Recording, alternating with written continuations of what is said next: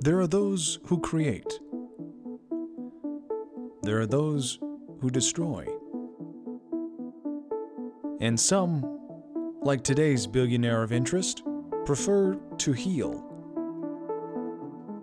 This man was heavily involved in the pharmaceutical industry in the late 1990s and early 2000s, gaining him a net worth of $3.6 billion today. He's a philanthropist, a sports enthusiast, and a real estate tycoon. He hardly makes any public appearances. In fact, he is so withdrawn and uninterested in public affairs that he once hosted a press conference for his purchase of the Edmonton Oilers accidentally, revealing that a radio host asked him in private if he would be having a, quote, presser to celebrate his recent purchase. He later learned that presser is a journalistic vernacular for press conference. A respected lawyer and businessman, he is known as one of Canada's most elusive billionaires. This man is Daryl Katz.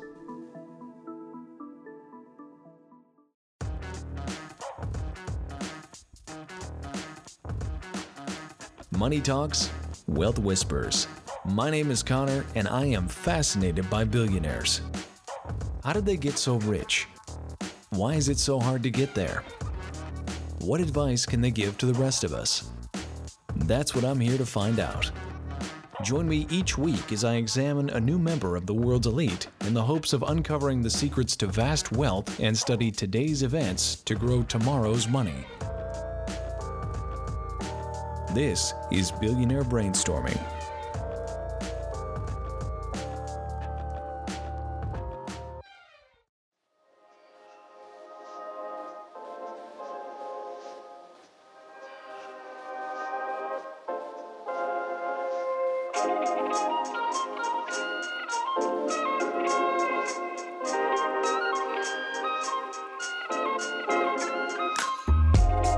Born in Edmonton, Canada in 1961, Daryl Allen Katz was quickly introduced to the pharmaceutical industry by his father, a pharmacist who founded the Value Drug Mart in the early 1970s.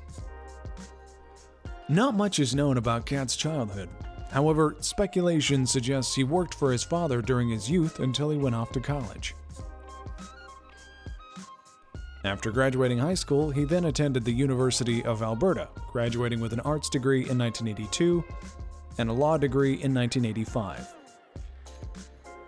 After college, he started his own practice focusing on corporate and franchise law.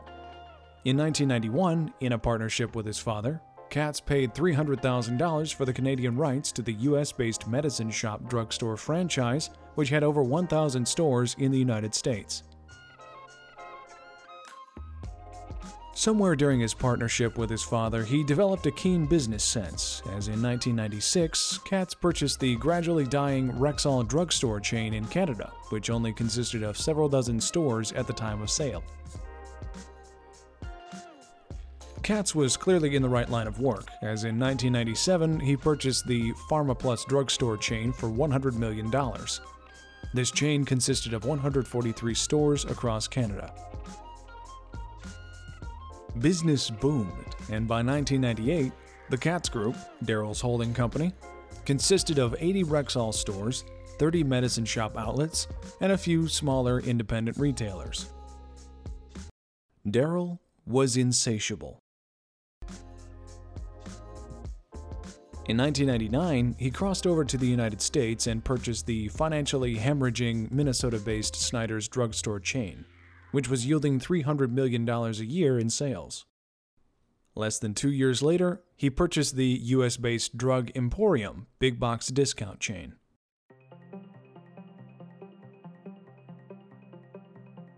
It's worth noting that his ventures in the United States were not without failure. The Snyder's chain filed for bankruptcy in 2003, and its remaining 25 stores were sold to Walgreens. You would think such an aggressive and shrewd Canadian businessman would have no trouble purchasing a hockey team. But on January 28, 2008, Katz was forced to pay $200 million after initially offering $145 million to the Edmonton Oilers holding group after numerous negotiations. In addition to being a sports fan, he is also quite the philanthropist. In October of 2006, Katz made a $7 million donation to the University of Alberta Faculty of Pharmacy and Pharmaceutical Sciences and the Faculty of Law. This gift remains the largest donation ever to a Canadian pharmacy school. In 2009, Katz donated $20 million to the Mount Sinai Hospital in Toronto and founded the Daryl Katz Center for Urgent and Critical Care. So, what have we learned? The inventor doesn't always get rich. Sometimes it's the businessman. Just because you work in one industry does not mean you can't succeed in another, totally different industry. And last but not least, everyone has a price. You just need to find it. That's all for today. This has been Billionaire Brainstorming. Thanks for listening.